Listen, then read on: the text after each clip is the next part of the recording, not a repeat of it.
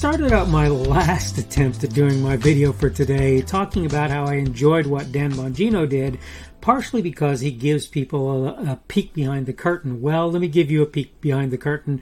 I've had problems recording certain parts of my podcast, and today was no exception. I literally had my microphone on mute, so I recorded an entire podcast without audio. So I'm redoing that podcast now. The second thing that I like about Mr. Bongino is that he does a lot in the realm of politics because of a fair amount of knowledge that he's picked up along the way.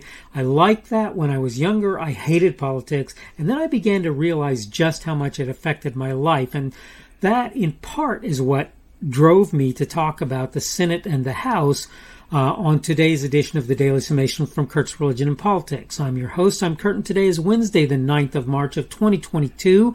Welcome to everyone who's here on Rumble, on the podcast, on YouTube, on BitChute, on CloudHub, on my Facebook page, the Kurt's Religion and Politics page on Facebook, on Kurt's Religion and Politics.locals.com, my local page there, on minds.com, that would be the Kurt's Religion and Politics group as a rule, though you might see me elsewhere, on Parler, on Gab, on Twitter, or wherever else you happen to be picking me up today.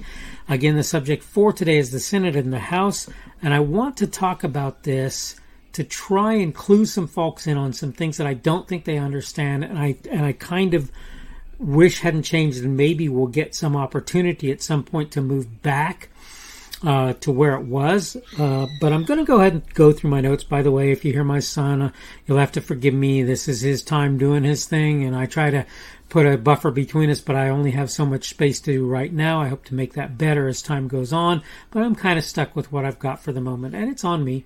It's all on me. Okay, so getting into my notes. Why were there two houses, bicameral Congress in the United States? Why were senators appointed in the original design, appointed by the states? Was that some sort of mistake? Neither was by accident in my reckoning. Keep in mind, because culture changes, so do ideas about what's good and bad, what's right and wrong, and that's an important consideration, and I'll get into that a little more as we move on. Not too long ago, a group of people who will remain unnamed, you'll know who they are if you've been keeping up on things, was all in on the idea of defunding the police.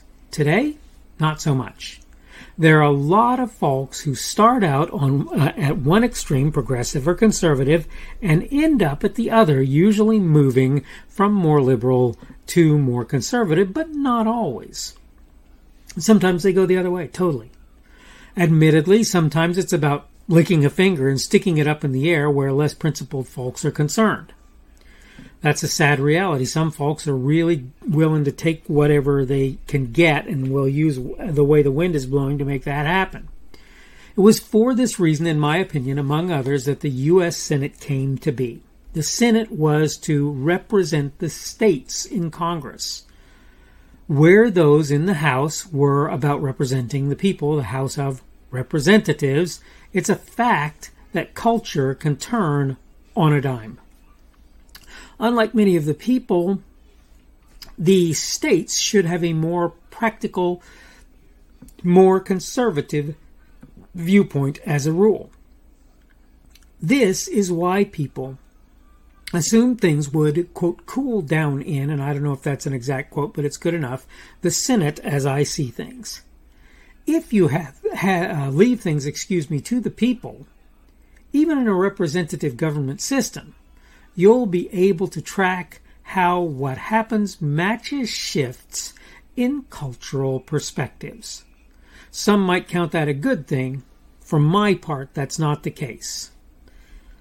What has made our country so successful is consistency as much as any other thing I can imagine. That's my opinion on it, for sure. I complain that speeders are a problem in the roadways, partially because there's not a single speed they all go. Now, you might be wondering what this has to do with anything, but let me continue, and I think you'll see.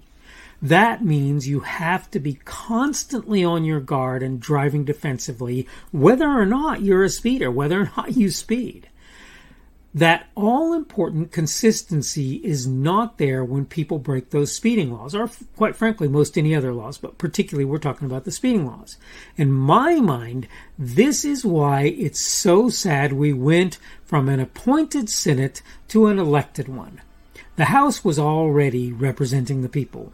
We didn't need another body to do likewise. I'm sorry, we just did not. I said in a previous video, I don't remember one or two back, in a previous podcast. I'm trying to say podcast these days because some people may get me on audio. I said in a previous podcast, not too far back, literally one or two back, maybe three at the very outside, I would think, that only one of the four branches, and I really kind of say that not jokingly and not tongue-in-cheek exactly, because you know it's only three, right? Executive, legislative, and judicial. But the executive I break into two for a very specific reason, and I'll get into that in a minute. But anyway, that only one of those was initially designed to be elected, and that was the House of Representatives. The judicial branch was typically nominees, right? They were nominated to positions. Some instances they're elected, but usually only for lower offices, and they're really not judicial offices. So in my state, we have a certain kind of quorum court judge, they're called, and their job is more executive than it is judicial as far as I can tell. And they get voted into office. But most judges, particularly on the federal level, are appointed. For the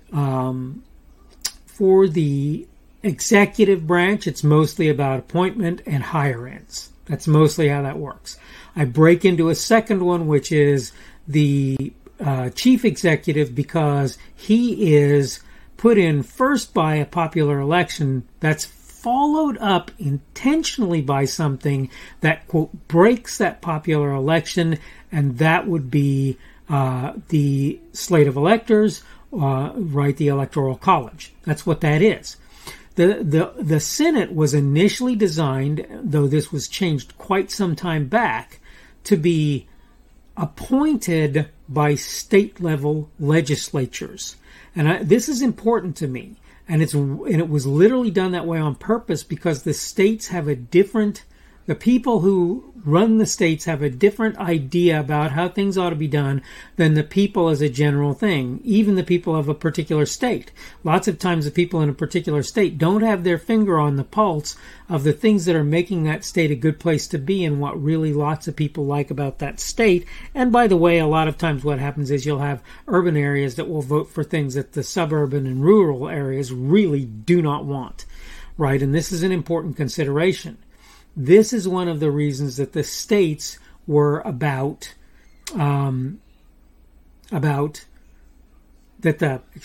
senators were about being elected by the states, being appointed by the states as opposed to election.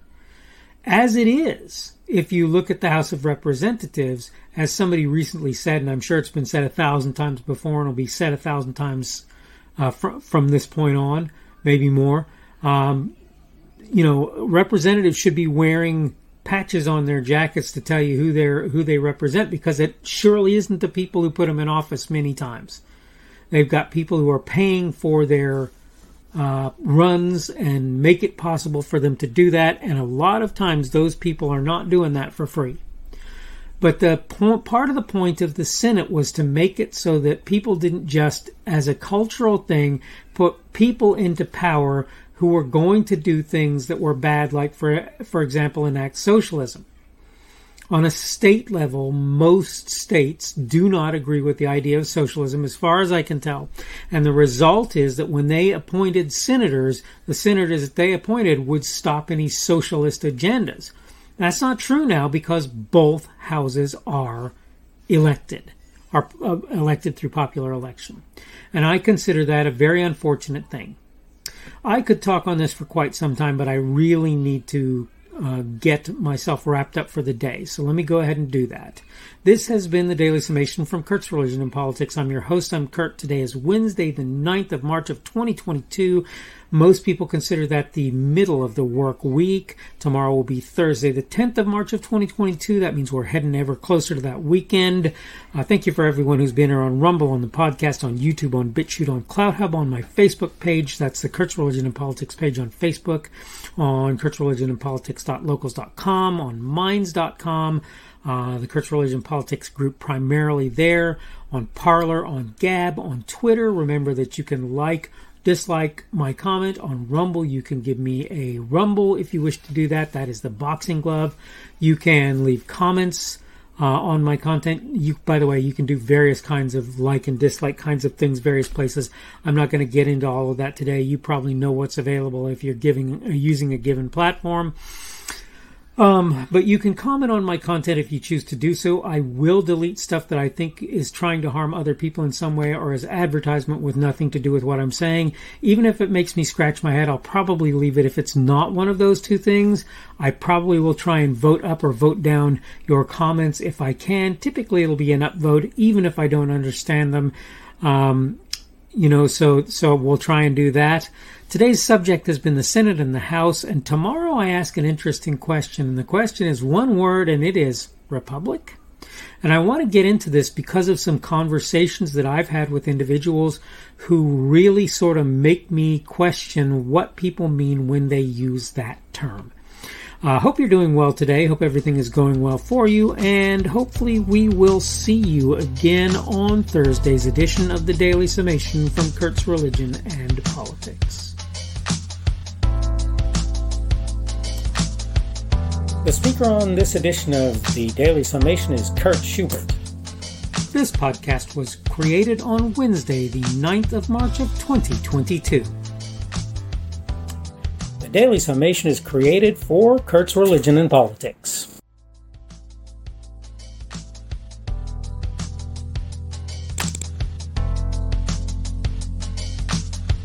Thanks for watching this edition of the Daily Summation from Kurt's Religion and Politics. I hope you found it entertaining or instructional, or maybe both. If you want to see more from me, you can go to blogs.kpschubert.com. That's blogs.kpschubert.com. I am on Twitter, Parler, and Minds.com. My handle on each of those is @KPSchubert. That's @KPSHUBERT. I have a Rumble and a YouTube channel. They are the Kurt's Religion and Politics channels on Rumble and YouTube.